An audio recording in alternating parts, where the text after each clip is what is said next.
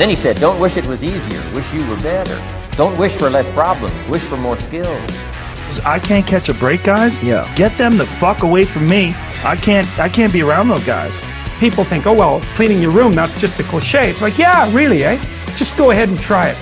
If people had any idea how powerful sleep is for healing from anything, and the fact that it's free. My mind is absolutely bulletproof, solid as a rock. Podcast.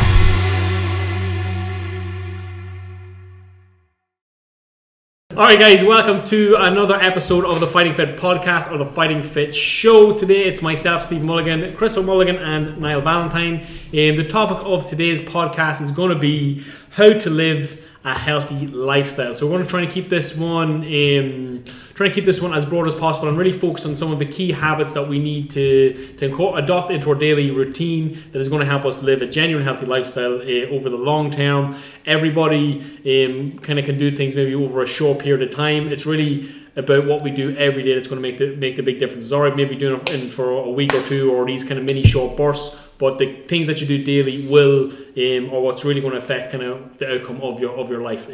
So what I kind of want to start with is a quote. The quote is, "You'll never change your life until you change something you do daily. The secret of your success is found in your daily routine." That's kind of the core. So what are the things that we need to be doing daily that are going to help us live a genuine, healthy lifestyle? One of the biggest frustrations I have as a trainer, I get asked a lot, is this healthy? Okay, and what people really mean when they're asking the question, is this healthy? They're really asking me, is this going to help me lose weight? So what we really need to do is we need to really kind of separate these two arguments. Kind of what's necessarily the best thing for weight loss isn't necessarily the best thing for living a healthy lifestyle. They don't necessarily have to be mutually exclusive, but they don't necessarily always go together. Okay, so just because again, people say like I've had a bad week because their weight didn't move on the scales. And it's really important that we kind of get out of that mindset, whereas healthy doesn't necessarily equal weight loss or vice versa. You get where I'm coming from that? So kind of just come back to that quote, you'll never change your life until you change something you do daily. The secret of your success is found in your daily routine. Do you have any input on that quote? How important and how kind of core is that for people who are really interested in genuine change? You are what you do every day. You know, if you sleep in every day, you're someone who sleeps in every day. If you eat healthy every day, you're someone who eats healthy every day. And then if you don't eat healthy, it's like a thing that deviates from that. Yeah, but the core thing is like, what is your habit? And if you are lazy every day, it's like you're a lazy person. Yeah, that's good. And that's one of the beauty about the Fighting Fit program. What I really like is because we've essentially built it around kind of these kind of core habits and building these kind of routines into your life. But what the Fighting Fit program does beautifully, in my opinion, is it holds up a mirror to yourself. Weight loss, or even like health and fitness, all this stuff can be quite a confusing journey, or it's quite an emotional journey. So what I like to do is I like to try and eliminate, because I know it's for me as well, for everybody, it's emotional journey. You know, when you go up and your results on what you think they're going to be in the scales or whatever, we're all dealing with so many things in our own mind. It's really important that we can remove that emotional aspect from the journey and just think about the journey rationally and logically. So what can we do with that? That's why we do things like, it's a beautiful time for health and fitness, I believe, because of technology. It's like people will tell you all the time, it's like, oh yeah, no, I'm on my feet all day, I'm flat out, and it's like, all right, how many steps did you get? You can put a number on it. You can say, right, boom, how many? It's like, did you get 10,000 steps today? Oh, I want to get 8,000. It's like, well, then realistically, you weren't on your feet all day. If you're going to get 8,000 steps in, say, a 16-hour period, taking into consideration and maybe sleeping for 8 hours or whatever, you actually have it. So it's like, boom, we can hold again. We hold the mirror up. Are you living an active lifestyle? Well, then show me your steps. How many steps did you get? Same with the kind of the energy balance. If weight loss is a target, it's like you can use an app called MyFitnessPal. We'll know with modest accuracy, kind of how many calories you're eating every day. If you're taking the time, effort, and energy to be strict with your portion controls, maybe measuring the food, that kind of stuff. It's like, all right, how many? Oh, I ate healthy. Another one. I ate healthy all week. I'm not losing weight. It's like, remember, eating healthy and weight loss, it's not the same thing. Eating healthy does not guarantee you weight loss, okay? Or just because you eat healthy, because again, even everybody has different definitions of what healthy is. Actually, I think it should be important that it might be difficult to do right now, even though we work in the health and fitness industry, to define the word healthy. What does healthy mean? What is the definition of healthy? What is the definition of healthy according to the World Health Organization? I wonder. My definition of healthy would be looking the way you want to look and feeling the way you want to feel. Yeah, I will. If my sort of definition is like if it brings you closer to your goals, without making like drastic negative effects on your normal life. So it's like that's healthy. You know, if it promotes longevity. Yeah, I'm gonna actually just look up the official definition. Now, any opinions on that? My definition of healthy would just be the scientific definition. If you're if you're in the clear for being at risk of disease, then you're healthy, really. So healthy, according to Google, is in a good physical or mental condition, in good health. Yeah, it's very broad. The only reason I was asking is because the definitions are always really vague. Here we go. I found the one from the World Health Organization. So what does being healthy mean to you? The World Health Organization defines health as complete physical, mental and social well-being, and not merely the absence of disease or infirmity.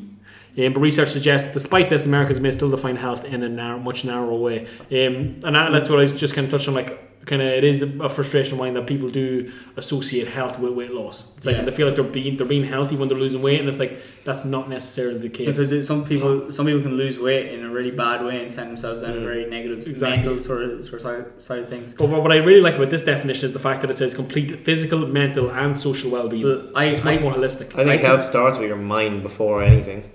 Yeah, if your mind's not healthy, you're not giving the correct state to get your body healthy. But then what's a healthy mind? It's happy. If you are genuinely happy, then your mind is healthy. We can go down a whole other debate. Yeah, because happiness isn't a health. Like if something really tragic happens in your life and you're happy about it, I wouldn't consider that healthy. Well, then you're a sort of psychopath. Yeah, exactly. But stuff like that is important. But I think healthy should be synonymous with vitality, something to do with that, like being strong, being athletic. Like I think that's actually part of being healthy, as well as like eating good foods. Make sure you feel like well-being is an important sort of phrase in that there. And if you feel like you're healthy, that is an important thing. Now, again, you can have good days and bad days and all that sort of crack, but I think it is important to understand that the definition of healthy can be up in the air for a lot of people, and just because it's green or all natural, again, it's like marketing does tend to have a big role in claiming what healthy actually means. It's very similar with the same thing. Everybody has their own version of or definition of success. Yeah, you know, so I think it's the same with healthy. And just as you touched on that word vitality, and that's really kind of what fighting fit is in my mind supposed to be all about. It's like this thing is like, oh, you're fighting fit. Like, what does that mean? It means like fit to fight. But that's what I'm saying. You're fit to tackle the challenges that life throws at you. You know, you're fit mentally, physically, socially, everything. You're ready to rock and roll and deal with the things that life will throw at you, because there's always going to be challenges. I think that's important. That's what fighting fit. I always kind of picture, can you see an old person say, oh, he's fighting fit. You know what I mean? There's like, oh, just capable and able of overcoming the challenges and obstacles that may be put in his path. I love seeing an old man go into the shop, just having a crack at everybody, get the paper. Yeah. Not letting life get him down. But I think a broad way of health is if you look in the mirror and when you look into the mirror, you not only see your own body, but I think if you look into your own eyes, you can see into your mind. And if you look in the mirror and be like, yeah, that's good, then you're healthy. Yeah. I think. That's just my opinion. Yeah, we can debate about it again. Like I have so many arguments coming up like against that. There's loads for it, but you could have low standards for that there. Like there are loads of people who do look in the mirror who are incredibly overweight, who are incredibly unhealthy, but they look at themselves like, oh, I love myself. Yeah, but that's a fake. I feel like that's fake. That's true, not true. Some people are delusional. And that's not healthy as well. Like, I know when I've been overweight or underweight in the past, I look in the mirror and I say I'm happy, but I know deep down I'm not happy. Yeah, and that may be true, but there's also really people will fight you tooth and nail for it. Maybe they get so aggressive because they know themselves. Defensive. A lot of times it's because they're just usually someone gets defensive when they know they. But the key is that you set the standard for yourself. Though I think at the end of the day, it's like you need to, if you can look in the mirror and you can't fool yourself. You know when you look in the mirror if you're genuinely happy with what you see. If you're the kind of person that wants to be put on a front and kind of fake smile about it, it's like fair enough. But some people might. That's one of the sad things though about society is that if you're not happy and you're not cool all the time, well then it's like there's something wrong with you. Everybody's got a front. Yeah, everyone has a front, and that's part of the reason I think it's like, oh no, if you are overweight, God, like, you can't admit that to someone. You could admit, it's like, oh yeah, no, I'm overweight and I'm actually not happy with my body. It's like, you can't say, like, outside of our consultation room, have you ever heard anyone say that? Do you get me? Really? Yeah, it's a very, very rare thing. If I have, it's been in a joking kind of sense, like, I'm like almost in a self-deprecating kind of way. Yeah, because it's not. If you make fun of yourself first, nobody else will. Yeah, but so again, so if you do want to live a healthy lifestyle, just to get back on track, what are the things that we need to be looking at doing daily? Okay, so kind of again, hold yourself up to the fire, stand in front of the mirror and really ask yourself, am I doing the things? Actions drive results. Actions drive results, actions and behaviors. That's literally all that drives results. Thinking about it, fantasizing about it, planning, none of this stuff is going to get you where you want to go. It can be useful, but it's not what actually drives results. What drives results is the actions and behaviors. So what are the actions and behaviors, the things that we need to put into our daily routine? Because the things that we do daily are really going to dictate our long-term success. It's all right doing it for a week or a month. It's what are you doing day in, day out every year. Okay? Yeah, be proactive.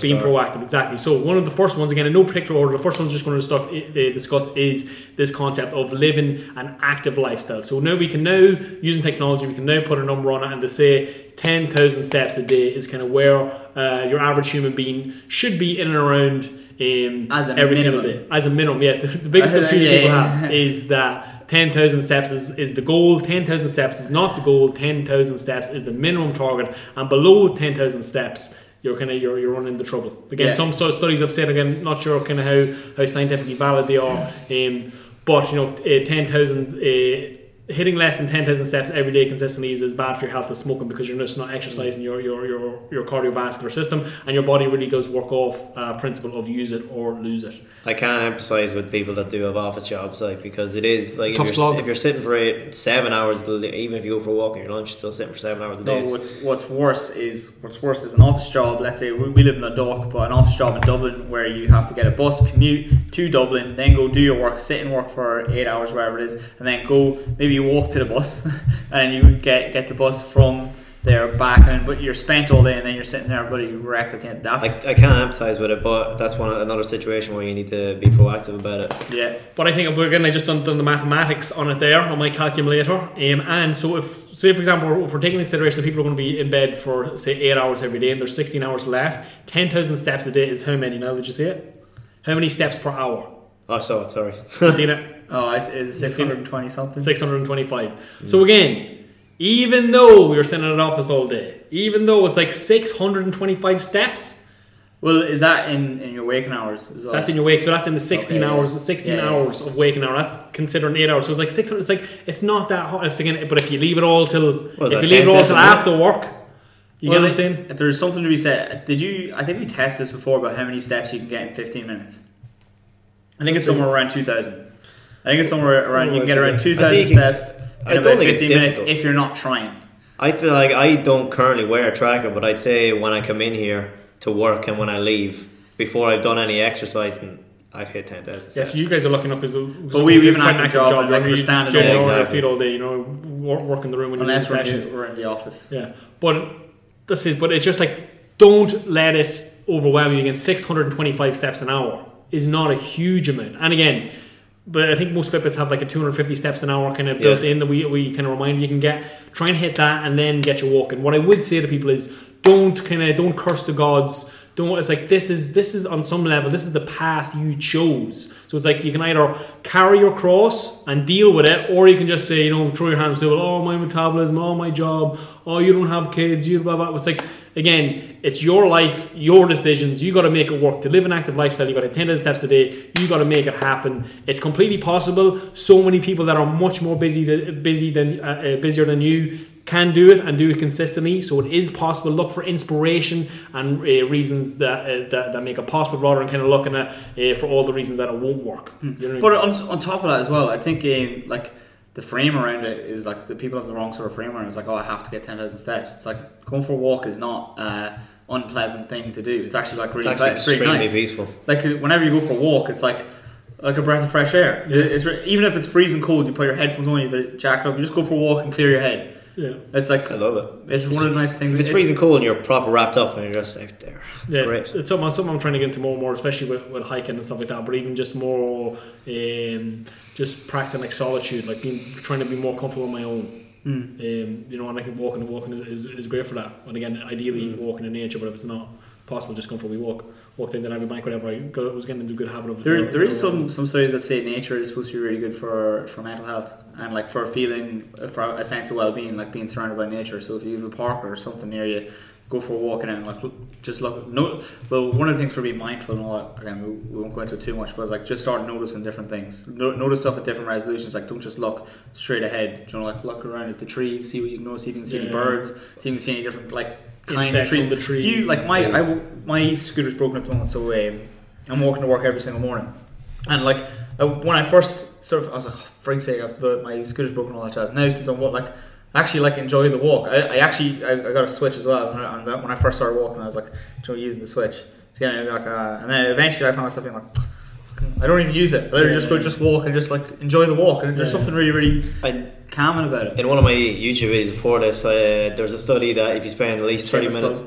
Sorry, video on Valentine. If you spend 30 minutes a day outside with nature, it increases your energy levels by up to 90%. Wow, that's a big difference. And I can only say anecdotally that I agree. Like, you know, spending time in nature, I find is really, really powerful for your mental health. That's why periodically throughout the year, I might kind of take the guys on a couple of hikes. Get out and smell the roses. Isn't a famous saying for nothing. But there's something beautiful about it, especially about hiking as well. Like, I think there's something about conquering the mountain, getting to the top. You know what I mean, and then just taking in the views, and it's just really, really nice. Taking in the views. If you want to go, we won't go into it too much, but there's like a whole thing about the archetypal story and all that jazz. Like people live these archetypal stories. One of them is climb the mountain. Yeah, it's like if you literally do that, like you get a sense of achievement. You know what I mean? Like any sort of struggle that you do, it's like analogous to climbing a mountain. And that kind of ties back into kind of what Niall was saying about kind of happiness and kind of we're not supposed to be happy all the time. It's like what is it to live a life that is meaningful, not choose meaningfulness over happiness is kind of what, because again, you're not always going to be happy, but do something that's meaningful, because then it makes the sacrifice or the toil and the trouble, it makes it worthwhile if something meaningful then comes out of it. Something that could say, like for example, giving birth, you know, a really kind of tough, hard experience. Maybe not always. I'm not too educated on childbirth, but the only reason I said that Brandon and his girlfriend just had a baby, and the words that when he was talking to me privately, which I probably shouldn't say, but the word that I heard multiple times was traumatic. Yeah, maybe not for Chloe, but for him, like he again like Brandon loves Chloe to bits, and and she's like a little princess to him, and if he sees her suffering, like he's like has like a meltdown. Yeah, so this was like so difficult for him to do, and but little Mason coming out of it, he's like, I don't know if I'd encourage her to do it again, but like Chloe's like, oh, it's definitely worth it. Yeah, exactly. So it's meaningful, not just the entire experience wasn't just full of happiness and bliss, but it was meaningful when you overcome the obstacles and the like he said it was traumatic, but then after it was done, he said he's never loved her more. So it's like something. He was just so proud of her, so impressed with like how tough she was. He was like, Chris, you've no idea. Like, we will have never have any idea. I know. Thank God. I don't want that meaningful experience. So first habit that we again really want to get people focused on. Again, these aren't really in any particular order, but 10,000 steps a day. Beautiful. Use technology. Utilize technology. Let technology be your friend, not your enemy. Hold that mirror up against yourself. Are you genuinely on your feet all day? Are you genuinely living an active lifestyle? You can put a number on it. You can track it. Get a Fitbit, some sort of activity tracker, 10,000 steps a day, the minimum, not the target. Try and get more than that. Be as active as you can every single day. And again, walking is low, and just movement in general, it's not going to stress the body, and it's really, really useful. We've had a kind of a conversation at the gym, kind of people wanting to do maybe double sessions, and it really is this concept of the law of diminishing returns. And it's like, it's only really effective if you give your body enough time to recover. Doing more is not always better. You know, it's about what is effective, what is efficient, what is productive, versus just doing it for the sake of doing it, just doing it for the sake of feeling like you're doing something. Can we address something actually with the double session? A lot of people, okay, again, it's a tough thing to do, you know, sit through the double session, all that crack. Was that yours?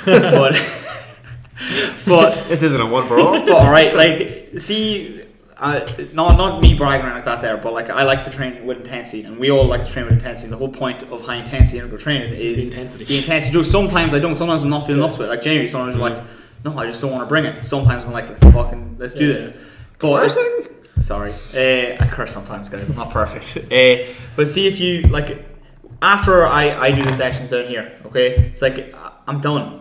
I'm done. I'm it's like you couldn't pay me to do another class. You really couldn't. I'm done. And it's like the way people I see them and I know they don't have the same intensity through it. And I'm like, because I'm leading the class, and then they're like, oh, I'm doing another one. I'm like, oh, so you're pacing yourself the whole way. So you're doing moderate intensity training for an hour instead of high intensity interval training for 30 minutes. Either consciously or unconsciously, you're sleeving something in the tank for that next session. Either in your choice of weights, your choice to do that extra rep or not. Not to name any names, but literally just there before, a lady in the class was telling me like, oh, I don't want to spend it all in bags because then I'll be wrecked for the rest of the session. And I was like, oh, thank you for telling me that. I actually had a different session today, but I completely agree though. Like again, intensity level, there is classes when you're only at 80% or whatever, and you know that, you consciously know that, and you just didn't have it in you today. But like a session where you average the yellow and then finish, like you're in the red for time. I literally sitting upstairs like fucking in shock. Shit, my arms are shaking for half an hour. I'm done.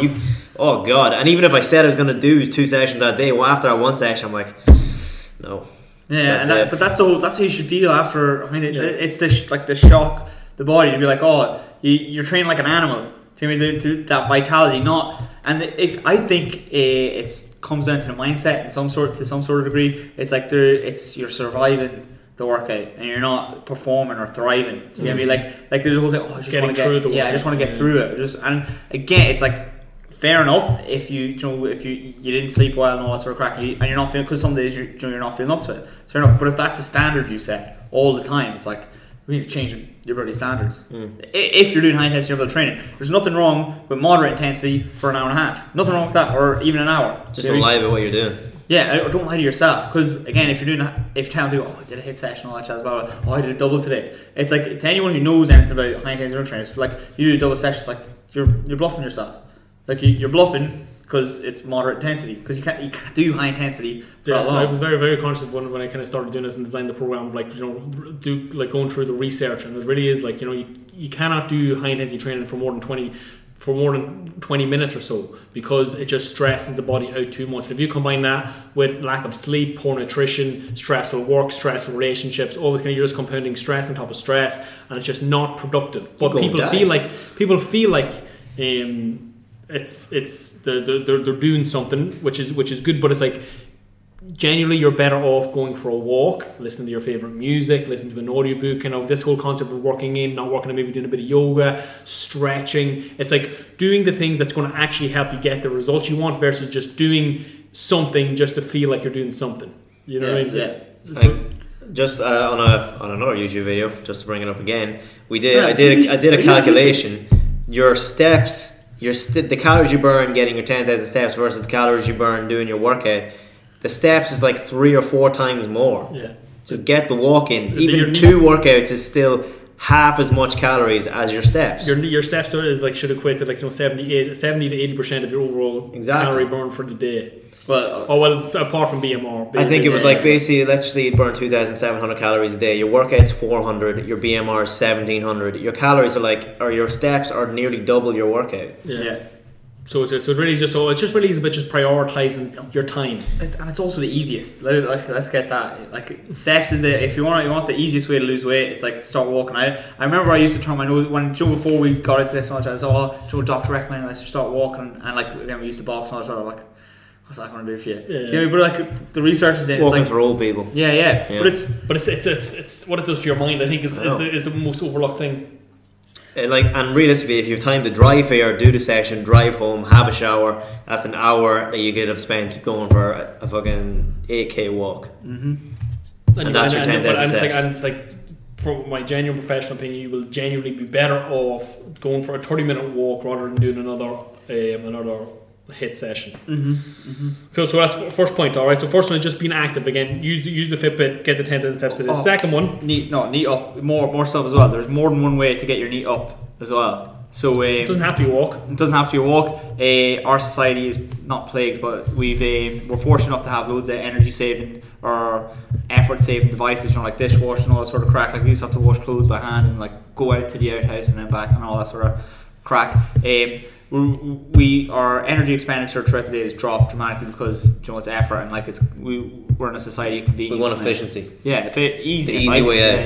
Yeah. And if you cleaning the house is a good way to spend it. Playing with the kids is like for mums, playing with the kids, like it's like sometimes if you see that, you're like, maybe some are but some are like, can't bloody, I'm tired. I went to work and I was playing with the kids is like, it's actually fun for both of you if you do it right, and you can bond with your kids. Exactly, you're building relationships. You're being more active. Exactly, and you're teaching the kids to be more active as well, which is like. I find that's why I'm so kind of passionate, or I don't know. And that it's because you can really just spend your very limited time so much better than just spending an extra hour in the gym. It's really not useful. It's like you could go home and have dinner with the family. You meal prep. You know what I mean? Play with the kids. You spend time with your partner. There's so many more things you could be doing that will much better serve you in the long term than just working out for the sake of working out because it makes you feel productive. And also playing with the kids. You should be fucking wrecked after that. Kids are full of energy. You need. They almost have infinite energy. Even when you're done, they're still bouncing. I know. Yeah. Pick me up again. It's like, I've had enough. You pick me up again. How do you like it? I'll dance on your feet. Breaking their toes. But that should actually, I think that should be a YouTube challenge. Try and wreck your kids. Just wreck them. Just for play. It would take hours, I'd say. I don't know. I feel like it depends on the kid. Everyone's different. Yeah, I suppose. Alright, so next one, guys. So first up is the be active, need up 24/7, them 10,000 steps. Alright. Second one we're going to talk about is eating a balanced, portion controlled diet. Alright, so now we kind of really just got to touch on what does balanced mean. So balance for me means just making sure you're getting the appropriate kind of split of macronutrients, protein, carbs, and fats, as well as that kind of getting all the vitamins and minerals that your body needs. Because again, eating for health and eating for weight loss aren't necessarily the same thing. What do you think about that? Alright, so there's a few things that are up in the air for some people that I want to address as well. Macros, what's the right split? So a lot of people are like, make it even, 35%, 30%, or they'll go like low, moderate protein, super low carb, super high fat, or they'll go, usually this thing that's across the board is moderate protein, and then they adjust the fat carbs, but sometimes people, vegans and vegetarians, have low protein, high carbs, and moderate fat. The main thing overall, if fat loss is the goal, it should be calorie deficit, but if we're looking for like a balanced sort of diet, it's like from doing the nutrition course and all that jazz, and from living in the industry and all that sort of crack, there is no perfect diet, there is no sort of balanced diet. The main thing is that you eat a wide variety of whole foods with lots of colours. So micronutrients are the different things that colour the foods, like your oranges, your red strawberries, your white stuff, your green stuff, and all those different colours are all different micronutrients. And if you want to eat like balance your macros, eat loads of different colours. But then the macros, again, it doesn't matter too much.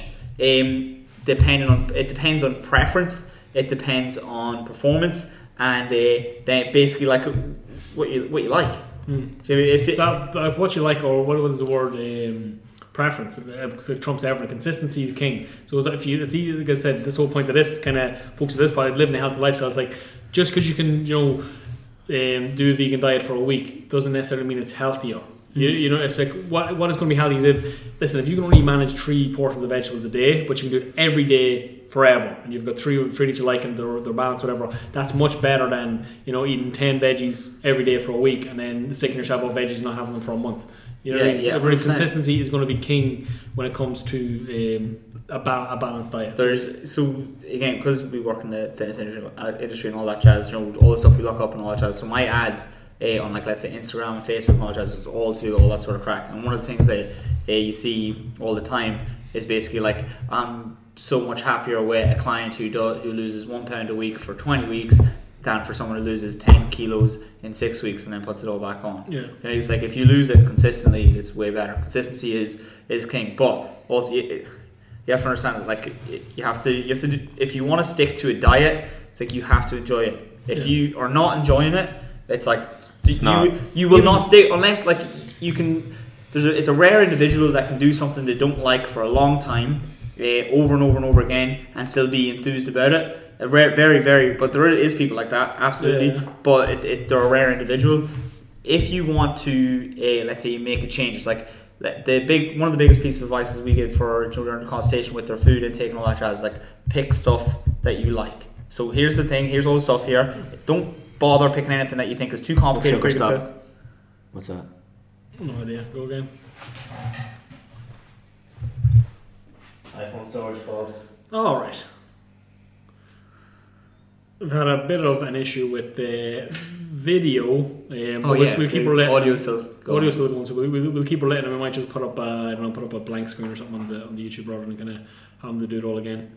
Well, anyway, what I was saying was basically you have to pick new foods that you like. So, let's say if you were to rate things on a scale of 1 to 10 on health, and you were to eat something that was, let's say, a 7 out of 10. Normally, you'd be eating a 4 out of 10, and let's say you switch to a 7 out of 10, and you're like pretty happy with it. You're like, oh, this isn't too bad at all. I can do this for months, no problem. But it's like that's way better than the healthiest thing that you despise, that you hate, that you'll do for a week until something stressful happens, and then you snap again, and you go into that sort of like stress response sort of thing where you rely on all your instincts and all that sort of crap. You will snap off the diet. Do you get me? And go back to eating the comfort foods that you normally like. But if the new diet is foods that you like and you look for, you're like, oh, I actually like this better than the other thing, and it's good for me.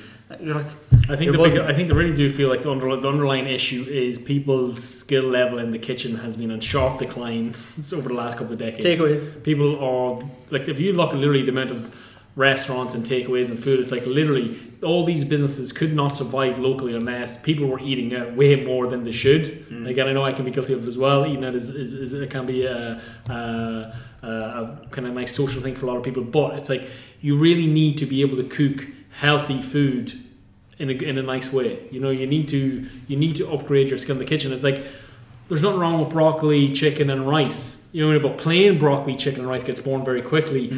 Chicken with a bit of bloody Cajun on it. Broccoli, you know, with some garlic and roasted in the oven. Rice with some, you know, chop up some onions and veggies and peppers and kind of mix it through. Make like stir fry it. You know, it's like it's so much different than just having boiled rice. Boiled broccoli, boiled fucking... Actually, I think it's important that we make a case for that, because there is a case to be made for the boiled chicken, the boiled rice, and the steamed vegetables. But it's about negotiating with yourself and ask yourself, can I stick to this? Are you one of them people that can just suck it up and just eat it? Like, sometimes when I get in the certain mindset, I'm like, I literally couldn't care about flavour. I'm like, I'll just eat it. I feel satisfied, I feel full, know that it's going to help me hit my goals, know that I'm fueling myself at work, and I'm happy enough with that. Sometimes. Other times, I want something with a little bit of flavour. You know what I mean? The key is sometimes you can't do that forever. Remember, I think the bodybuilder diet that was on the internet, or whatever, is like, oh, for lunch I'll have.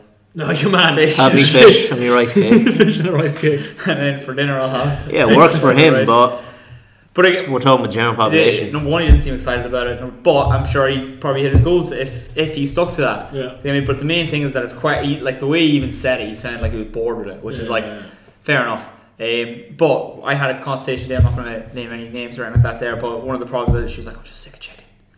Don't eat it then. I'm just sick of chicken." And I was like, hey, "How are you cooking it?" She's like, "On a George Foreman." And I was like, "If you want the worst way to cook chicken, like as a whole chicken breast, cook on a George Foreman." No. Actually, to be fair, I love a George Foreman. Just season it. I love a George Foreman as well. But the problem that arises, she attested to this, when you cook it, it overcooks, you know, the outsides before the inside is cooked.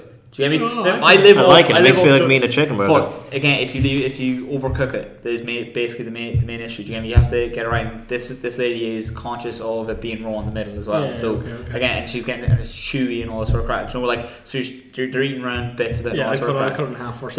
Well, yeah, exactly. That's number one. You want it to. I like to roll. You can roll it out either. Exactly. Again, perfect. Absolutely perfect. With me, whole chicken breast. So you put it on a thing. If both of you want to try it today, again, it won't be the most appetizing chicken breast you've ever had. And if you're having that every single day, again, it's I have like 5 or 6 spices that I put on chicken whenever I make it. Just literally anything in the kitchen, just throw it on the chicken. Here is the sorry, the reason I didn't directly, I was just saying, like, no, boiled chicken is way worse than George Foreman chicken, in my opinion. Yeah, which is definitely fair. Boiled chicken. Like I generally think, even just looking, not naming names again, obviously, looking in our Kickstarter group, which is our kind of group where everybody posts their meals. I think there's definitely direct correlation between the nice, tasty looking meals and the not tasty looking meals and results. Yeah. Definitely. And people don't know about people's attitude towards the diet plan. It's like it can be. It's a whole thing. It's like I said, just take the chicken, the broccoli, and the rice. It can be. You can make that 100 different ways. If you choose to make boiled broccoli, chicken, and rice, that's one experience. But if you choose to put in a little bit of effort, it's a completely different experience. But it's the exact same foods. It amazes me how good some people can make healthy dishes look. Oh man! But that's the feel like that's my point. The underlying issue is your skill level in the kitchen. Oh yeah, understanding of spices and how to can you bake food? Can you stir fry? Can you grill? Can you utilize the different pieces of equipment that you have in your kitchen? It equally amazes me how bad people can make food look. Rate my plate. Yeah, that's actually an extremely popular Facebook page. I feel like we should do that in the members group. Just like rate my plate and just pull out all the old things. Or when they send them into, do you ever see them send them into tweet them to Gordon Ramsay or something, and he says something. He comments on it. Oh man, it's fucking raw.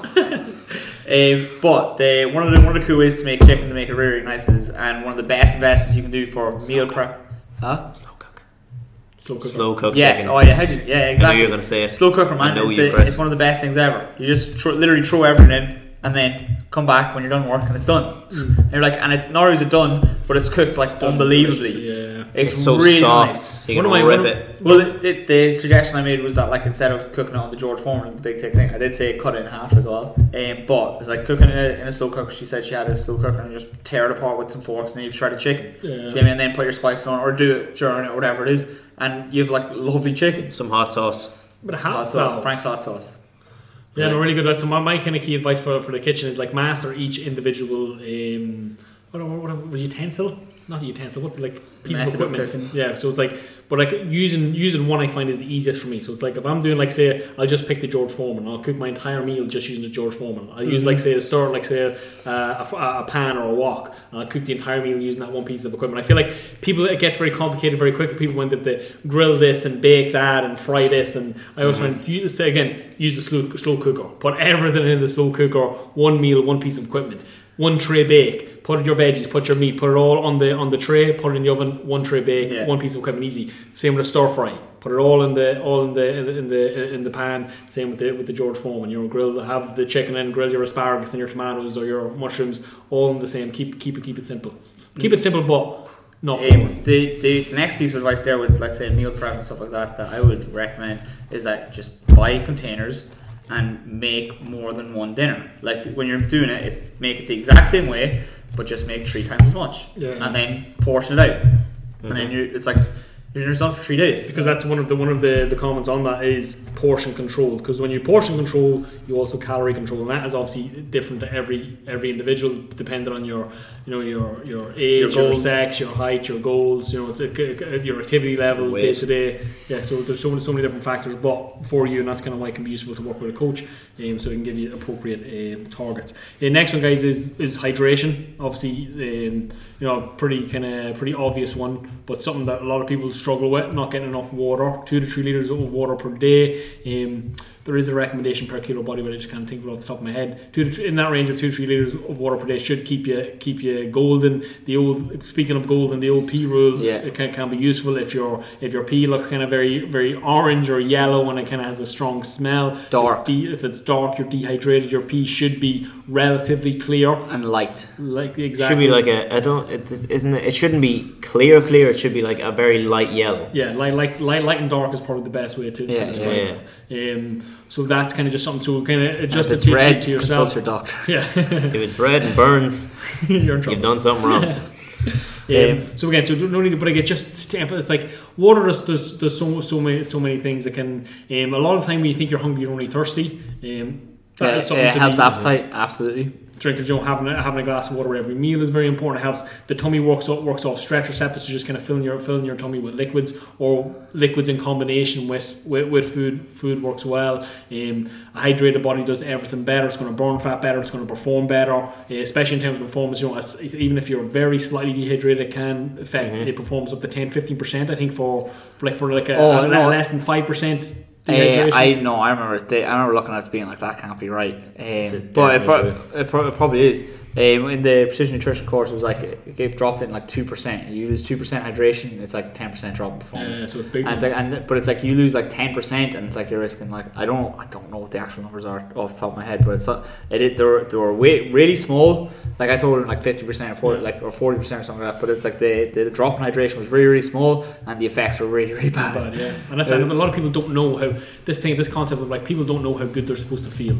You know, so people are going around kind of with brain fog or headaches and all headaches as well, strongly linked with hydration. You know, so it's just so important that we kind of get ourselves up to this baseline so we can see how we're supposed to feel, and then we'll start to notice. The problem is people are just going around at 70%, and they've always been 70%, so they don't know how good they could feel if they just got their diet right, if they got their sleep right, if they got their hydration right, if they exercise for 30 minutes a day. These simple things that, like, even like talking to Jonathan this morning, like, Jace, you really miss it when you don't get your workout in. Your mental state, everything's off, everything's different. So it's like really giving yourself the opportunity to live your best life and to be the best version of yourself by incorporating these simple habits into your day-to-day life. So hydration solves the problem.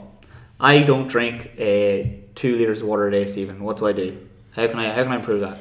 Well, you first thing to look at, so first off, look at it. It's like it doesn't necessarily have to be water. If you're just one of these people that's just not going to drink water, again, I don't mind it. It's a bit boring. Yeah, so I would go for a bit of cordial, you know, sugar-free cordial, you know, bit of orange, bit of raspberry, bit of whatever flavour you like is going to be go-to. And then just strategically utilise, maybe using one of these bottles, having a little reminder. You know, one of these bottles you have to have a certain amount drank by a certain time of the day. That's what I was trying to set you up for straight away. Like having a bottle with you handy, and it's like because people have the default habit, if your phone's there, it's like they'll pick it up. I definitely found if I've had like a big bottle of water, I'm just tipping away at it for the sake of it all the time, just for like. People are really fidgety. You're looking for something to do. Your hands are always moving, so your water's just there. You're gonna just constantly go for it. For next rest of the podcast, just place your hands in there. You can't. I'll be able to do it for about how a much minute. do you want to not do that? If you ever watch the podcast and the video, if you ever watch my YouTube videos, I'm hands everywhere.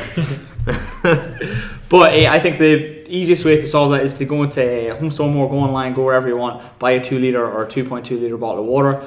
Carry it with you. Loads of them have little clips and all that jazz. You can clip it to your bag. But the main thing is like literally, if you struggle with it, it's like decide for the rest of the day that you're going to carry this bottle of water. And don't. But at the same time, I feel like it's another one of these habits that is so overlooked. It's like that's not going to change anything. It's like, but that could be one of them habits. So your body's 80% water. Well, if you think it's not going to change anything, you're crazy. Anyone notice how crap you feel when you're dehydrated? Yes. So you wake up in the morning, or you already have a headache. You didn't drink anything. You didn't have anything the night before. Your mouth was all like, you're like, you have no energy. You have nothing. Then all of a sudden it's like, go down, grab a glass of water. Okay, wait like 2 minutes, 3 minutes. Be like, you'll feel like you're awake again. But the problem is people don't equate them issues or them feelings with dehydration. They equate them with other things. It's like, well, focus, clarity. Like there's so many different things that hydration helps.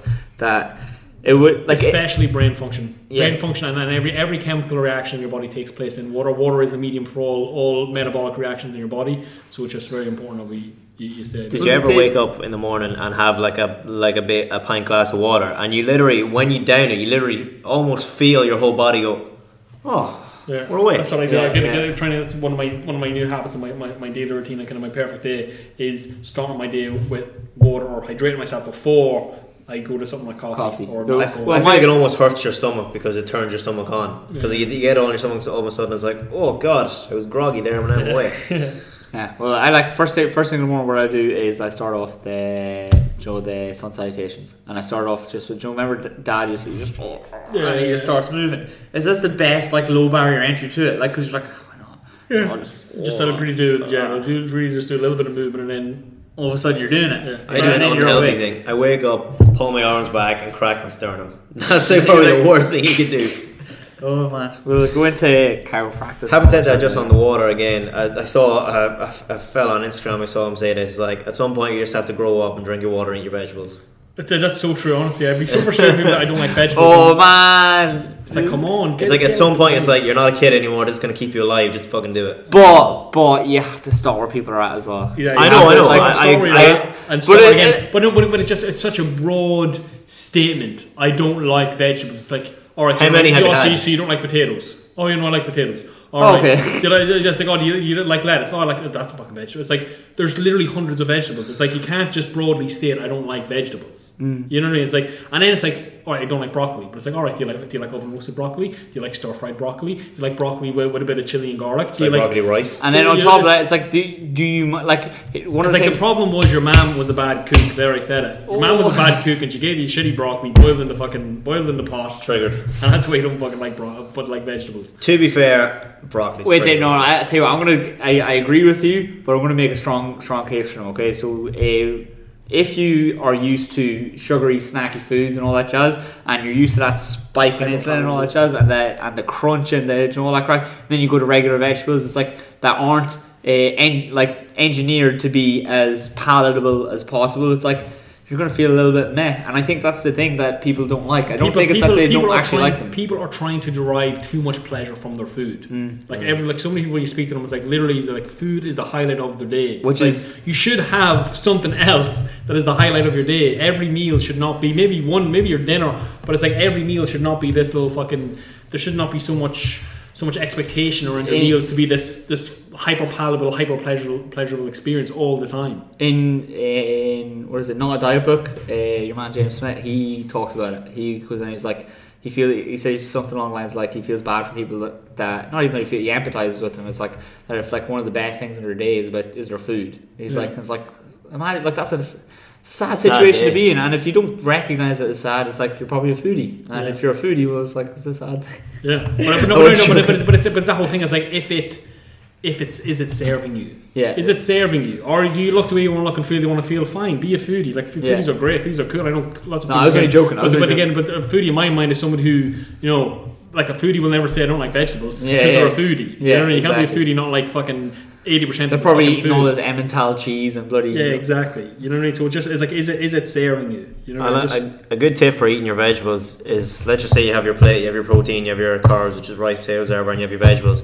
I like to use my carbs. Nice stuff to eat the bad stuff. No, that is one I thing. do the same. It's like I mix it in with it as much as I can. No, when I have the vegetables there, I go, all right, I'm going to reward myself with the protein and the carbs once I get through the vegetables. So it's like, all right, I'm going to eat these. Obviously, don't like them; they're not the best. But once I finish them, it's like I get a weird sense of accomplishment when I eat my veggies. I'm like, I'll eat them first and I'll get them out of the way, just because I know I'm. That's for me. It's like, all right, the good stuff's coming. I just gotta work it a little bit first. I'm going to give the hippie case for this, okay? And I had a weird experience one night where I bought lettuce leaves and I think it was Central or something like that. Not lettuce leaves, salad, like mixed salad in a bag. And I was looking at them actually. I was like, because just to check, they're super low calories and all that jazz. But on the back, it gave like not just a flavor profile, but like a texture profile and like, you know, a wee description of each of the individual things and what you're supposed to taste while you're doing it. And that I ate like half the packet like on its own, just experimenting with the different things, and it was like all the different. Yeah, I know it sounds weird, but when if you read it on the back of what you're supposed to do, it's like, oh, this one has a sharp bite, crunch to it, blah blah blah, or whatever. You're like, oh, this one's soft and it gives way to this sort of thing. You're like, oh, it's like if you combine these two with these ones, it gives you this sort of experience. You're like, that's interesting. Chris like, how the hell you journey with his salad bag. Yeah, but like it's like it changes the mindless eating thing into a mindful eating thing. Yeah, and that's what you're looking for. It turns from food to it turns like eating salad, something that you don't want, into a weird experience. So you're like that. Before that, I was completely ignorant. You're just chomping it down, just get rid of it. Whereas now you're actually tasting it. And it wasn't a bad experience. Like when you notice things as an experience, like as in just a sensation or whatever it is, you're not judging it as like good or bad. There was nothing bad about it. Again, there was some of it I was like, it gave me like a weird reaction. I was like, I don't know if it, like it was very tardy, or I don't know how to describe it. But if I read the packet, I would. But like it had a weird thing. But it wasn't like, if I was trying to be like, oh, I don't like that, I would have been like, oh, I don't like that. But because I was judging in a different way, it made me change the perception of how you actually taste it. Does that make sense? Makes big thing. And again, another one just overlooked thing is this whole concept of mindful eating, and that's something I know personally I could definitely benefit from. Steven, Steven, who finishes dinner first anywhere you go? Steven. Yeah, Steven is the first to finish. It's like there's a competition, and if you don't finish yours first, someone else is going to eat your food for you. But genuinely, it's really is this whole mindset shift, and I think a lot of people will kind of resonate with it, and especially people who are kind of like me and kind of maybe kind of binge eating in the past, this kind of stuff. It's like this whole concept of like, what is the goal of the meal? For me, the goal of the meal is to get stuffed. It's like you're not satisfied until you feel not satisfied, not full, but proper stuffed, and you have to sit back and go, that was lovely. Yeah. That is the subconscious goal per meal for so many people, and that is why the portion control is just out the window, and then that's why you're so much more likely to go backwards or to rebound with your weight loss goals, because it's like you're sitting down with a Domino's and 1 or 2 slices isn't enough. It's like the difference between 2 slices and 4 slices is literally a 100% increase in calories, or double the calories. So you can go from maybe 2,000 calories to 4,000 calories, and then you mix it up, and then you go from your savoury to the sweet, then you add in the ice cream, and then you go back to the savoury. You know what I mean? So it's like you literally can eat. I know I could, 5, 6. That's the technique that food eaters do. Like if you ever, there's actually 23 minutes before your stomach's like, oh fuck, what's going on here? No, even so there's speed, but then there's also like a different palate profile. I remember looking at this between like the dessert belly. Yeah, exactly. Well, it's not that it's been proven that that's like a real thing, but it's not literally a real thing. True. But if you have there's different ones that counteract different ones. So if you go from French fries, like salty, crispy, to ice cream, you can go back and forth until your stomach like nearly explodes. Really well. Yeah, like you could, because you switch it back and forth. Like the sweet makes you crave the salty to counteract the sweet, and the vice versa. And it's just like you can go back and forth as much as you want. The different ones. So like if you see, there's I remember seeing it on, what is it? I forget the name of it. You know the guy who does the food challenges on Sky? Yeah, I know what you're talking Man about. versus Food. Adam Food. Something. Yeah, I don't see. That's why I don't see the weight he's gained. No, it's not. He doesn't do it. He had to give it up. It was too unhealthy. Yeah. Well, really, yeah. But like in the lead up to those challenges, he would do like 2 hours jogging every day and eat like 1,000 calories for like a week beforehand. Oh wow, really? And he's still gaining that much weight. Yeah, sure. Be eating like 20,000 calories. Yeah, fuck. Yeah, fair. But it's like, how long does it take to make an episode? Like I don't know. But anyway, we're getting sidetracked. A good thing, but if you are a sort of person that isn't satisfied until they're stuffed, then eat once a day.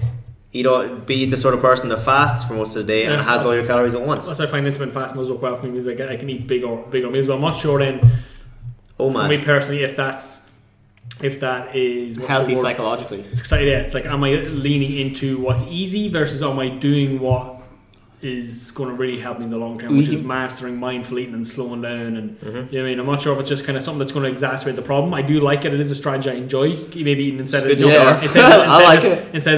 5 small meals a day, I'd rather have 2 or 3 big meals. You know what I mean. So that kind of does work well. But there's arguments on the motivational like jazz for sort of like there's the path of least resistance thing. It's like, let's say you're overweight, okay, and you need to lose weight fast, and it's like that you just need to feel full after you eat. It's like that's the thing that you're not gonna pass up on. It's like that's your strategy. Go for it. Yeah. It's a good start. It's better than nothing. Maybe have 2 slightly less full meals. You get me? But like there is no definition of what the best way of eating is. There's none. Exactly. And it's like what works for what's healthy for you. Okay, what it's getting you close to your goals, and it's not causing too much hassle between you and your social sort of environment. Yeah. That's basically what it should do. Do you get me? And if you eating 1 big meal in the day, at the end of the day, like there's nothing saying that you eating 5 smaller meals a day and not getting those stretch receptors and all that jazz on it, it's like is better than the other one. But again, because you have a negative, let's say, association with gorging, it's like fair enough. But if you were back in the day, you only had 1 meal a day, it's like you gorged as much as you could. Like wolves bloody, I'm not saying we're wolves or anything like that, but like wolves will eat, I think it's like twice their body weight or something like that in meat in one sitting, not twice their body weight. Then they might not eat for fucking 2 weeks. Exactly, but it's like, and we still have some sort of like that mammalian instinct. Yeah, that's what the intermittent fasting would say. Like, we would have kind of got our big hunt at like kings, and then waited until the next hunt almost, kind of hunted all morning or in the afternoon even, and then kind of have the big meal in the evening, and then you wouldn't eat again until the next day, because there was no, unless, there might have been a little bit of picking and grazing when you're in about. But it is important to just understand it's like what works, because you could be wasting so much energy and feeling so guilty about doing that, and it's like that way it works for you and you're enjoying it. It's like, why not just go with it? Like exactly. Our philosophy anyway when we're coaching people is like, if it's working, like keep going. Are you getting the results you want? Yes. Is it healthy? Yes. keep doing it. And healthy, but to begin specific, what is healthy specific to that person? Exactly. What they're trying to achieve. That's why working with a coach is always better than doing it on your own. Next one, guys, so exercise. So again, just to differentiate from again working in now, we kind of talked about this a little bit already, but the kind of obviously the standard for health anyway, according to the WHO, the World Health Organization, is 30 minutes of exercise every single day for an adult. All right, let's say first off, define exercise.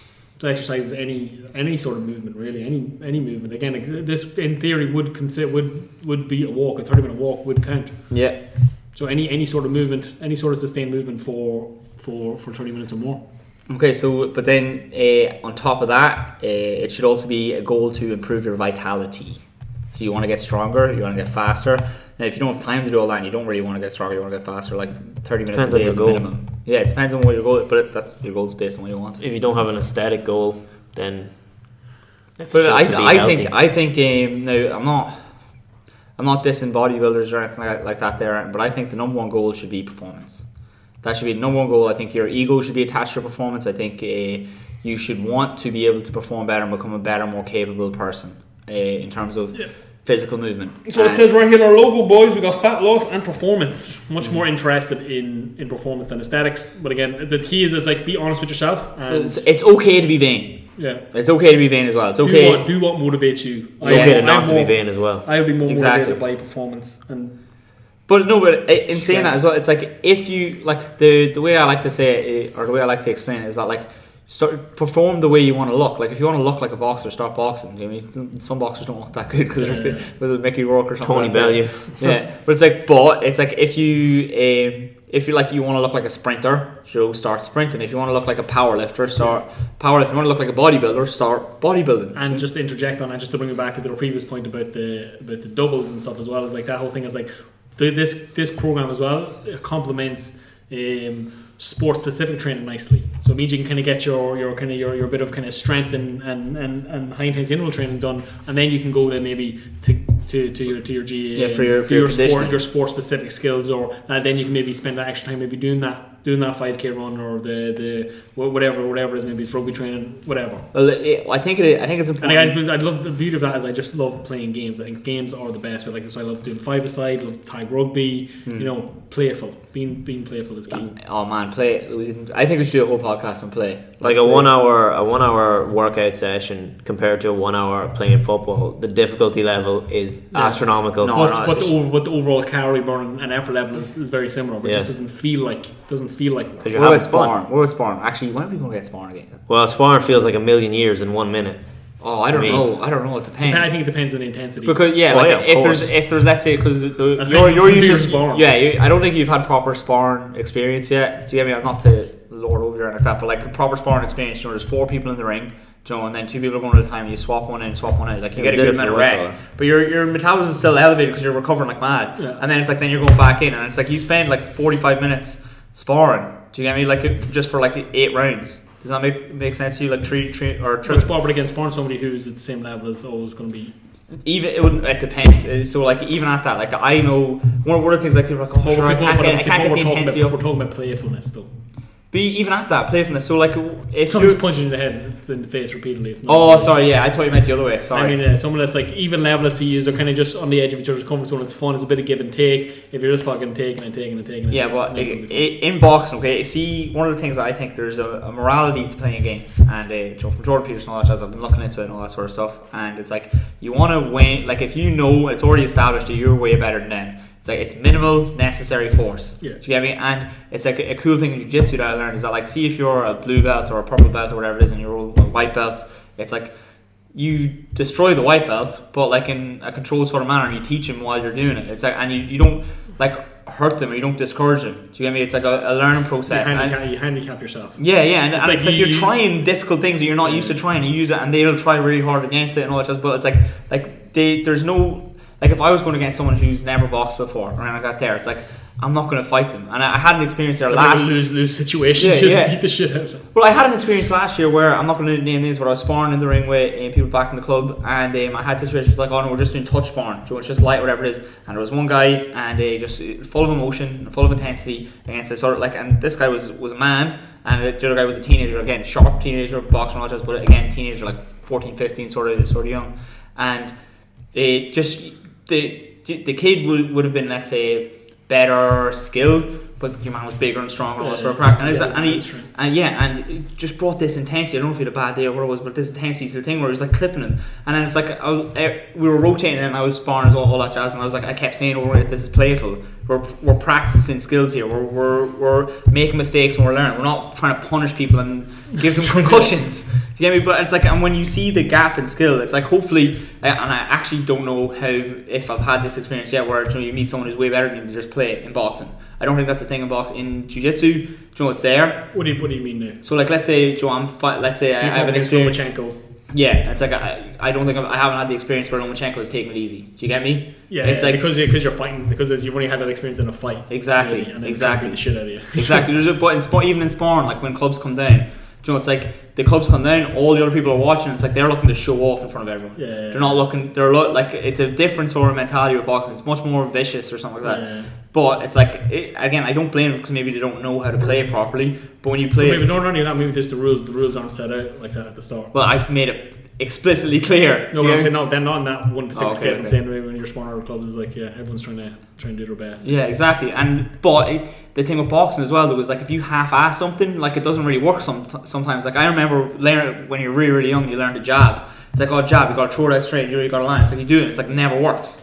Until the moment where it clicks and you're like boom, and you're like, and it won't work if you throw it slow. Do you get me? It will not work. It won't land. Yeah. Exactly. And not only that, you'll get countered and punished. Do you get me? With pain, like actual pain, or bloody nose, or you won't question if your nose is wonky after, like, or you're seeing stars. Like it is different in boxing, but it is important, like minimal necessary force. I don't know how we got onto that tangent. We're talking about kind of exercise and playing, and exercise doesn't necessarily have to mean we got high intensity and sparring, and trying to be a little more playful and sport specific. But how about, remember we recorded a video of it, but back when you lived in, what was the name of Glen? No, I actually watched that video recent enough. Yeah, well, it's like when we were all sparring at the back. It was like that was class. Like that's fun. That's light. It's like, but it's also like a little bit of competition. Like the competition changed from not how hard I can hit you to like how many points. Yeah. Can I outskill you here? Can I exactly outskill? Yeah, I'm trying to be a little bit fancier. And I caught you with a little sweet uppercut. I love touch sparring. Touch sparring is the beat. Now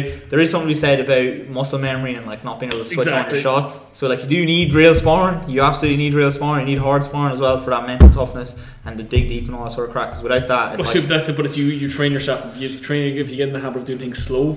You do things slow. You need to do things fast. You need the way you drill it is the way you fall back in it. So practice doesn't make perfect. Perfect practice makes perfect. Yeah. And if you're half-assing things in training, you'll half-ass things. Playtime is used for experimenting. That's what it's used for, experimenting and learning different things. Sorry, now we're leaving you out here. What sports have you experimented with? Football. Yeah. Football. Yeah, I can't attest to anything in football. I genuinely just say I love awful. team sports. Fucking love football. I love team sports. Just compared to boxing, It's fine. It's fine. Okay. My big thing about football is just injuries. I would much rather fight than play football in terms of like being safe. Right, guys, but I just think it's just more so like each person needs to be. It's like being fighting fit. Like it's like how like what is a 5-side game? Everything gonna is that your level? No, not saying you particularly, but it's like is that your level? Like you can't play a 5-side game without getting injured. It's like it's not the game, it's you. There's, you know what I mean? I agree 100% with a certain I don't agree 100%. I agree to a certain extent. Yeah. Because there is I do agree that you can make yourself more or less injury prone by being mobile and all that sort of stuff. Absolutely. But then there's also if you look at I'm ignorant to football and jazz, but I have seen loads of Sunday League videos on Facebook, and it's like. That's not where you want to be at because they don't care. Like when they're going in slide for the thing and all that jazz, they don't care. I think that comes down to the exact same thing we're talking about with the sparring. It's like as long as everybody knows that we're here to play, we're not here to 2 feet tackle each other. We're not here to fucking sweat. It's like we're playing in football with friends. And the ball goes overhead. The ball goes overhead, man, and it's one of us is getting it. And I'm stronger than you, so I'll push you out of the way to get it. Yeah, all I can say is I rarely get injured. playing sports. I'm not going to say anything in case it happens. But you know what I mean? It's like compared to like say like I know like say we played for a couple of years and there was one serious injury. Yeah, one very serious injury. Yeah, but other than that, it's just a couple of like who got hurt. Well, Shane and Ferg actually.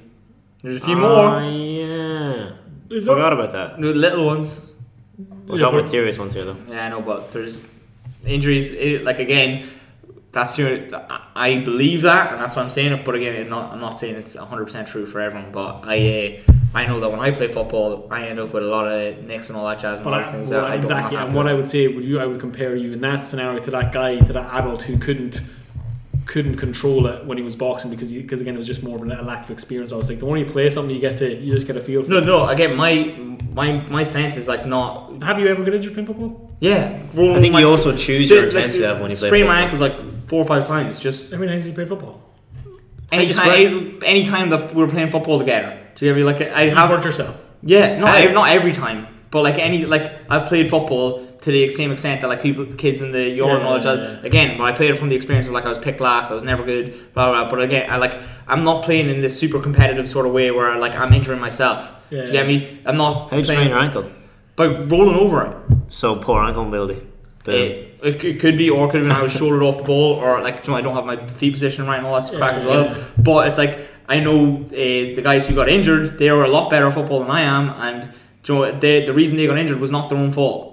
Yeah, but you choose what the intensity level is. If you see someone that's clearly being more aggressive, more intense, you can. I think my point is the chance. I don't know if I'll win this debate, but I don't want to debate it too much. But it's like it's up in the air. Do you get me? Like, and it's like it can be just a freak thing where you go up for 2 guys go for the ball and they crack their heads together or something like. That's what I wanted to say. I wanted to just. What's the word? Kind of related. I think it's just very relatable to just life in general. When you go out into the world, you accept the risks. You accept the risks of getting hurt. It's like you can literally get hurt. You know, there's so many people hurt their backs waking up, getting out of bed in the morning. And true. Life is risky. But to be fair, if you're playing football and let's just say you have the ball, or like you're running for the ball, and you can see someone that's clearly running to the ball, but that he's running to get you. Just take a step back. It's fine. I'll get you after. Yeah. The worst I've actually ever injured myself, the time especially in ankles, is when I was sparring you. I remember that. You went over. It was the edge of the ring, though, wasn't it? It was more so because you're southpaw, I'm orthodox, and the front legs went to whatever happened. So I think it's just. I'm so annoyed because we were actually building up. It was like, we're gonna fucking find this. Yeah, we were on a good run. I think so. Taking all the good sparring. Fine, we'll win the Irish this year. All right, we're on a tangent here. Let's get this done. So that last was that's exercise. So 30 minutes every day, working in, working out. Again, the intensity doesn't necessarily matter. Just making sure you're dedicating 30 minutes to exercise every day. And what I would strongly recommend to our clients is obviously our workout program is a 5-day program. You should never take time. You should never take days off. You just change intensity. So on your days off, you don't sit in your bum and do nothing. You just change intensity. You might maybe go for a walk, do some yoga, but every single day we dedicate 30 minutes to exercise. Mm-hmm. Okay, because again, it's just much easier in terms of habits than if you're stopping and starting and say like we take a rest on Wednesday, you do it on Wednesday, and then you just kind of get back in that habit of then Thursday, Friday, Saturday, and you take a day off on Sunday, and then so you just really it's for momentum purposes it can be difficult. And then so the last one then, or the last two then, is going to be sleeping. So just making sure that we're getting a good solid 7-8 hour sleep. Again, another really kind of useful aspect of your Fitbit. Just making sure you're getting 7-8 hours sleep every night. As Chris, you mentioned before the podcast, that there's a host of benefits to sleep. Not only just for recovery and reducing overall cortisol levels and energy levels. If everyone's kind of says, what can I do for my energy? It's like, how's your sleep? It's like we just overlook the basic stuff. How's your hydration? What kind of food are you eating today? People we just always laugh at you. They're almost like sleep. It's like, sleep. Yeah, it's pretty obvious. But what were you saying in terms of kind of how your brain processes memories and stuff like that? Yeah, well, like there's different. I'm not 100% sure on the. What's the book? Details. What is the book? Why We Sleep. Matthew Walker. Why We Sleep. It's incredible. It's a little bit of a monotonous sort of thing. It's not really. It kind of is, but so much valuable information in it. Like literally teach you how bad caffeine is for your sleep and all that jazz as well. But basically, what is the recommendation on caffeine? Do you know? It's like don't drink it before you go to bed or close to it. So it is a half. So the way he says it's like Like you drink coffee in the morning, that's about it. It's a half-life of 9 hours, is it? So it is half 7 to 9 hours. There are people, now he explains this, and there are people who are caffeine literally doesn't affect them. They don't have the receptors for it or whatever. I'm not 100% sure on the details. Again, I didn't memorize the bloody book. Yeah. But the takeaway from it was like caffeine outside of the morning is going to affect your sleep. Like going to sleep and having a good sleep are not the same thing. Exactly. Do you know what I mean? Like if you're drinking alcohol, do you know what I mean, for a nightcap or whatever it is, that's incredible. That's not good for you. You're going into a state of unconsciousness, not sleep. There's a big difference. Good point. Say that again, Chris. Okay, so you're going. If you drink alcohol to, let's say, pass out or to sleep, you're going into a state of unconsciousness, not sleep. There's a difference. Okay, so you don't want to be unconscious. You want to sleep. So you never dream when you're drunk. Just because your eyes are closed doesn't mean you're getting good quality sleep. Exactly. But when you sleep, like you do so much organization for your brain in that day. Like dreams are basically like situations that have happened during the day or whatever it is, and you're playing with different categories of all those things and seeing what clicks and what doesn't click and all that sort of crap. Like you're basically sorting it out. If it's like you've heard the phrase, I'll sleep on it. Do you know what I mean? It's like you organize your thoughts when you sleep. And there's an old Irish proverb: the best two cures for anything is a good laugh and a long sleep. There you go. That's wisdom, there's wisdom in that. There's wisdom in that. But again, if you want to look into more of it, there's loads of stuff on dreams and all that jazz, and Carl Jung and all that sort of crack as well.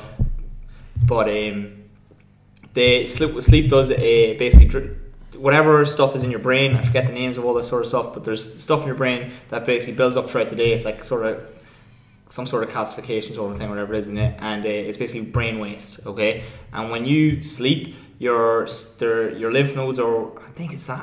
I can't say this 100%. Be lymph nodes, I don't. But there's something that it fills basically your brain, and it like takes all this stuff is sort of drained out of it, and then it drains through your lymph system or your lymphatic system. I think it is. Maybe it's lymphatic system. Actually, and it gets rid of all the sort of bad stuff, and then your brain is fresh the next day. If you ever woke up feeling like you just didn't have a good sleep, and you feel that like.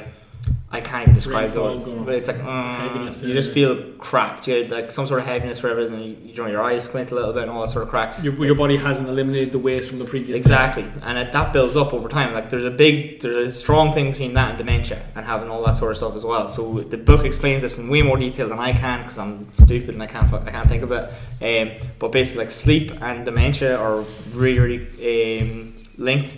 So getting a good sleep to drain that sort of stuff out. So what is the book that we're recommending? So what is the name of it again? Why We Sleep by Matthew Walker. Matthew Walker, guys. That is the one for getting your sleep patterns. As well, if you want, so you want your circadian rhythm as well. If your circadian rhythm is out of whack, it's like you're going to be on mood swings. You're going to be more irritable. You're going to be more. So define circadian rhythm for people that don't know. Jesus, the technical definition, I can't really. For simple to explain it simply for people, it would just be more so about going up, getting up with the sun and going down with the sun. Yeah, exactly. Waking up with the sun and going to sleep with when the sun goes down. So basically, but it's not even that. Some people are night owls and some people are like that. But it's like having a consistent sleep wake cycle, a consistency. So again, if you do shift work, it's like. Good luck. Again, I wish we could eliminate. If I could eliminate any part of the thing from society, we can't. But if even your man James Smith brings it up in his book as well, it's like shift work is absolutely awful for your health, and there's going to be massive in the future when we do studies and all that jazz on it. It's going to show up that it's one of the worst things that you could do for your life. And how bad is shift work? Well, when we say shift work, what are we talking? So working from working nights to days. So if you work nights, let's say for like 2 weeks out of a month. And then you get 2 weeks normal, and then you go 2 weeks night, and then you go it's like that is it not only is it really bad for mental health, but it's really bad for your actual health. It destroys you, and it's like, and just when you're done adjusting and you actually join the new sort of cycle, it's like, and then you're gone again. Do you know what I mean? And then you reset it, and you go through that whole experience, and it gets worse and worse and worse and worse the more you do it, which is bad for you. So again, number one thing is like you need a consistent wake time. That's like the thing to set it. This stuff is strongly linked with things like depression and anxiety as well. Yeah, 100%, or even any sort of mental disorder that you have. It's like if you sleep better,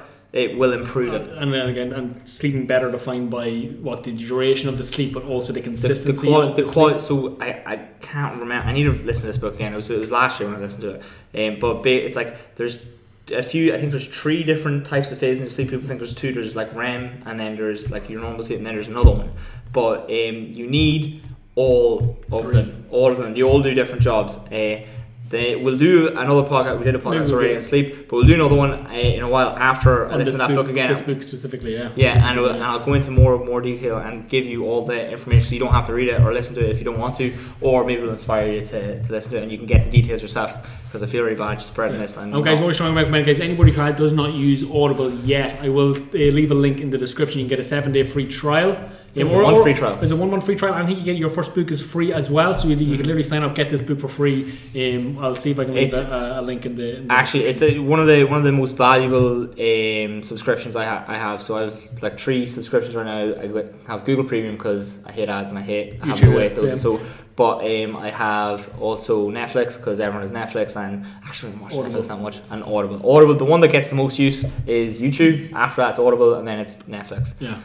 But Audible is class. Like every month, I tend to go in phases with it. I'm sure you do too. Yeah. But since you're subscribed, you get a free credit every single month, and then the deals where it's like you buy 3 credits. It's technically not free because you're paying what is a €15 a month for one new book every month. So you can read a book a month for €15. It's not you can read more than a book a month doing this. Like absolutely. Like there's been phases where I've just gone. I haven't listened to anything else. I haven't watched YouTube, and it's just been audiobooks. But as we were talking earlier on about these people that maybe struggle to get their steps in because of all this commute time, it's like turning that dead time into productive time. So imagine literally if you drive to Dublin and back, that's 2 hours a day. You could literally do a book a week easy if you decided to listen to Audible instead of the radio. Or if it's an hour a day, you can do the math. It depends on the book. Like there's some books here. Books on average are what are we talking, 6 to 12 hours? No, I can't say. I think it's wrong for you to say. Give it an average. But there's some books here. Like one of the books I have is Maps of Meaning, and I think that's like 35 hours.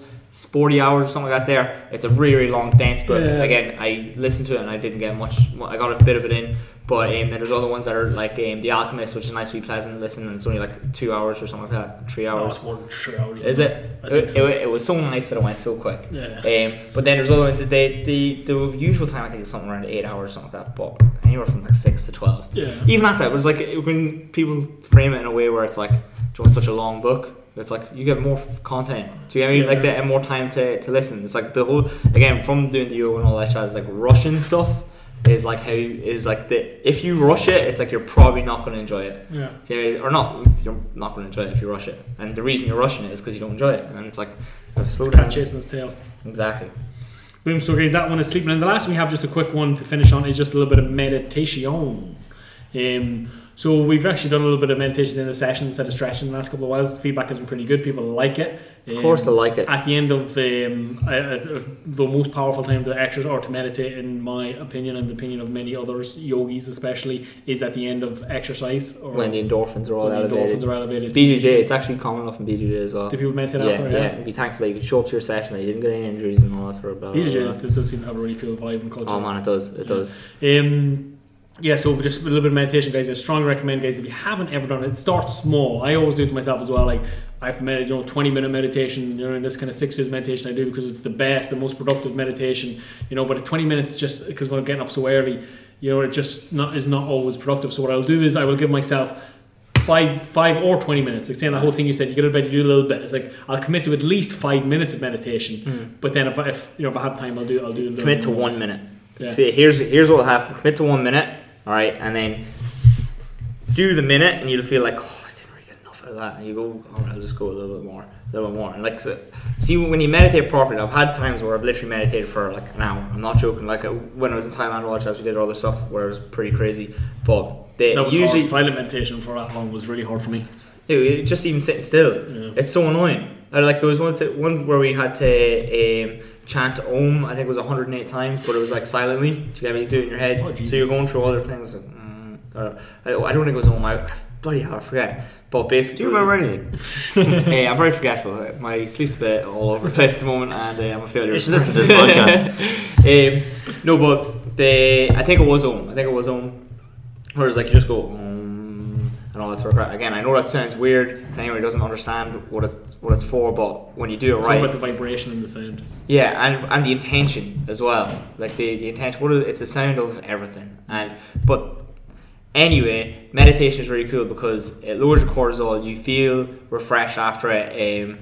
You feel like you've had your you're a better person. You feel like you can do more stuff. Like if I had a conversation with you, and let's say I've had a stressful morning, and I'm a little bit reactive, and you say something and it just clicks in my head, I'm like, oh, I don't like the sound of that, and it's like it changes the whole tone of conversation. Versus if you've meditated, well then you can step back from the little. There's a couple of seconds between the stimulus and the response. Yeah, and you can see the response without judging it, and when you do that, you have better interactions because it's like, oh, what do I want out of this? It's like I don't want to be everyone's so reactive, even in this podcast here, because we're trying to talk about stuff and we want to have our bit to say. Trying to get it all in the same period of time and blah blah blah. It's like we want to say it. We want to be the next one to speak. It's like just sit back, wait, see if you can have pauses between the way you speak.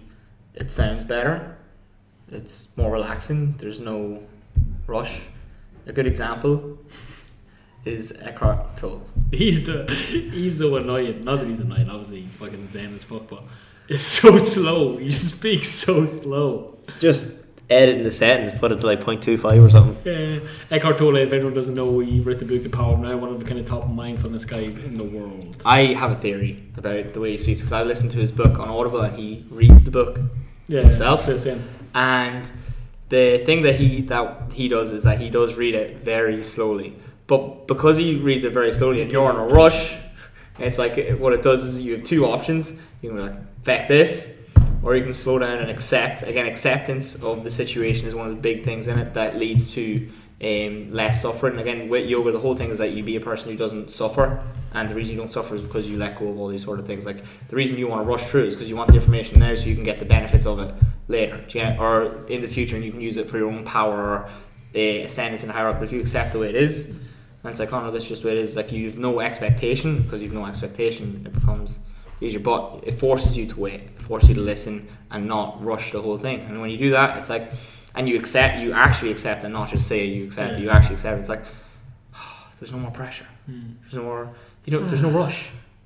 It's like, so guys, if anybody is interested in meditation, I strongly recommend the Headspace app. It's probably one of the better ones. It's free, 10 minutes, but I would also recommend, you're going to say it, Chris? Sam Harris. I actually finished all of them there recently. Really, yeah? I have all the daily meditations. And one of the beauties about that Sam Harris, what is it called? Waking Up. Sam Harris Waking Up app, really, really good. First 10 sessions are free, and then what he does, it's €15 a month after that. But if you email and say you cannot afford it, they will give it to you for free. Yeah, and like I've done it, and I have it for free now, and I feel guilty about it. So now I think I might have to start. That might be one of my other subscriptions, but only because it's so good. It's not only meditation. It's like all, like if you're in any way spiritual. Like I know loads of people turn their nose up at all that sort of crack, but it goes into like he gets Buddhist monks on. He gets all these like neuroscientists, all these cool people who are in the realm of mindfulness on podcasts, and talks with them and asks them like the difficult questions that you want someone to ask them like that there. And there's no straw man. There's no like, oh, just trying to jump. One of the things I noticed when we were doing yoga and all that is that people are very like, if someone says something, you just sort of accept it, and no one wants to ruffle the. I'm a disagreeable person, so I want to poke and ask the questions, but also the situation, you don't want to look like an ass either. Whereas he's like very cordially acknowledges as it asks them the really hard questions, and they give the best answers. People are so confused with meditation; they're just not sure what it's supposed to feel like. You know, like, am I supposed to be thinking? Am I not supposed to be thinking? Should I be quiet? Should I be zen? Am I supposed to feel this or that way? But it's all these kind of expectations and judgment. It's literally, for me, it's a practice of discipline. It's like, can you just sit there for 5, 10, 15, 20 minutes and breathe? Well, that's one of the, that's like the, I don't want to lord over, but that's one of the first steps. So it's like, can you sit still? And it's like, and then if that requires a lot of effort, it's like, you gotta learn to not make that effort. Like, it should not be a thing where you're like, okay, I'm gonna sit still, I'm not gonna move, I'm just gonna sit here, and you're in your head and you're thinking. It's like, the whole thing is to stop trying that expectation and to just experience. Like, I know it sounds so weird when you say just experience. The way I think it's like, just start noticing different things about what's happening in your body, in like sensory. Do you get me? Like, so how does your breath feel? And just experience how your breath feels. And that is incredibly relaxing. But also, if like your mind, your mental state and your breath are intrinsically linked. So if you're breathing which some people do all the time. It's like that. If you're chronically stressed, it's like it's not that one is the cause of the other. It's that they're linked, and that one will cause the other, and one will. But it's like you can at any point take 4 deep breaths, breathe out till the end of your breath. It'll trigger something like your vagus nerve. I learned this at the Wellfest thing, and it's like you'll feel. You can do it now. Maybe you don't want to do it now, but take a big breath in, breathe all the way out. Big breath in once it's done.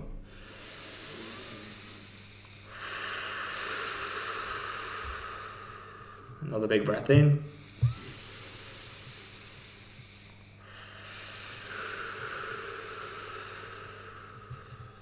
Last one.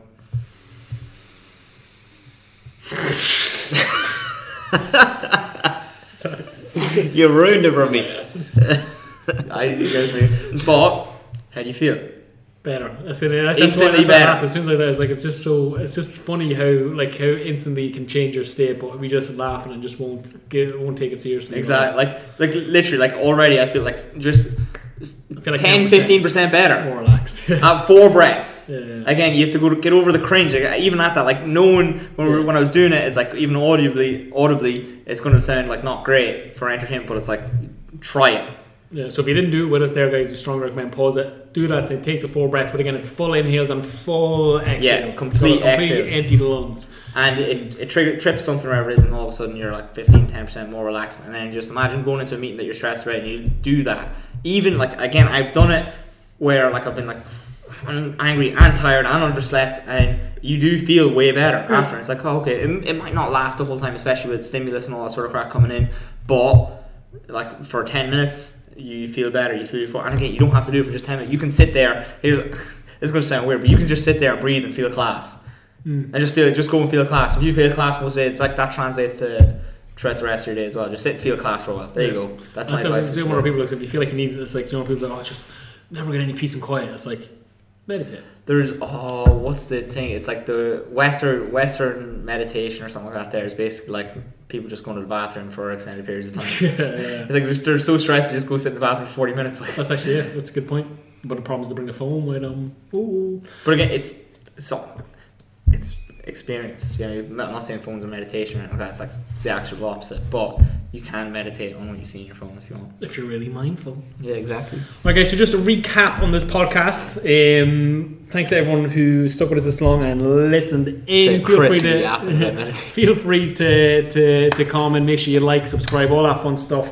So today's podcast was all on how to live a healthy lifestyle. The key quote of the day is going to be, you'll never change your life until you change something you do daily. The secret of your success is found in your daily routine.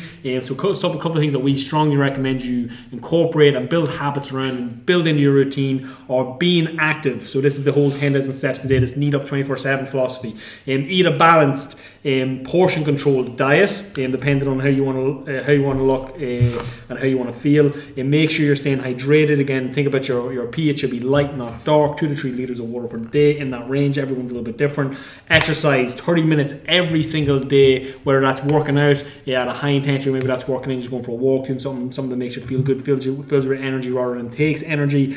Sleeping 7-8 hours per night with a good with consistency, or with a good routine, trying to get to bed around about the same time every day, trying to get up around about the same time every day, and then finally just meditating, being a little more mindful, being a little more present, learning how to breathe, I think is one of the key takeaway, guys. So if anybody's any questions on that, or if anything you want us to discuss in future podcasts, feel free to leave it in the comments below, or get in touch with one of the guys on Facebook or Instagram. One more point, you already know all this crack, just get it done. Alright, we're reminding you. Just so our philosophy for the podcast, as we kind of talked about before we started, is people don't need to be educated as much as they need to be reminded. That's why we drill in on these 4 or 5 things, and if you hammer home on these are the key actions and behaviors that drive the results. So if you want to make that change, you want to live a healthy lifestyle, these are the things, in our professional opinion, they're going to help you move the needle and get the best bang for your buck in terms of habits and time spent doing things. This is not for your professional athlete who has already have all this stuff sorted out. And even if you are and you don't have all this sorted out, it's like you can improve your performance by checking all these boxes. Exactly. Someone trying to live a healthy lifestyle and how an athlete is going to train and perform are completely different. This is general advice for the general population. Don't go thinking you're an athlete just because you do meditation. At the end of the day, it's just face. What's that from? Yeah, Dodge Twins. Them Remember that? brothers. You can remember that. You want to do. Yeah, alright guys, listen, we're going to leave it at there. I think we're around about an hour. Let us know, guys. We're going to keep this podcast going every single week. If you're enjoying it, make sure to like, comment, subscribe, and let us know if you have any ideas for future podcasts. And on that note, we will see you in the next one. Peace. Peace. Also, we love the Hodge Twins. FF_Niall Fighting _fit, and You can find me on Steven's profile. I'm not going to do a shameless plug. alright guys, see you in the next one. Bye bye.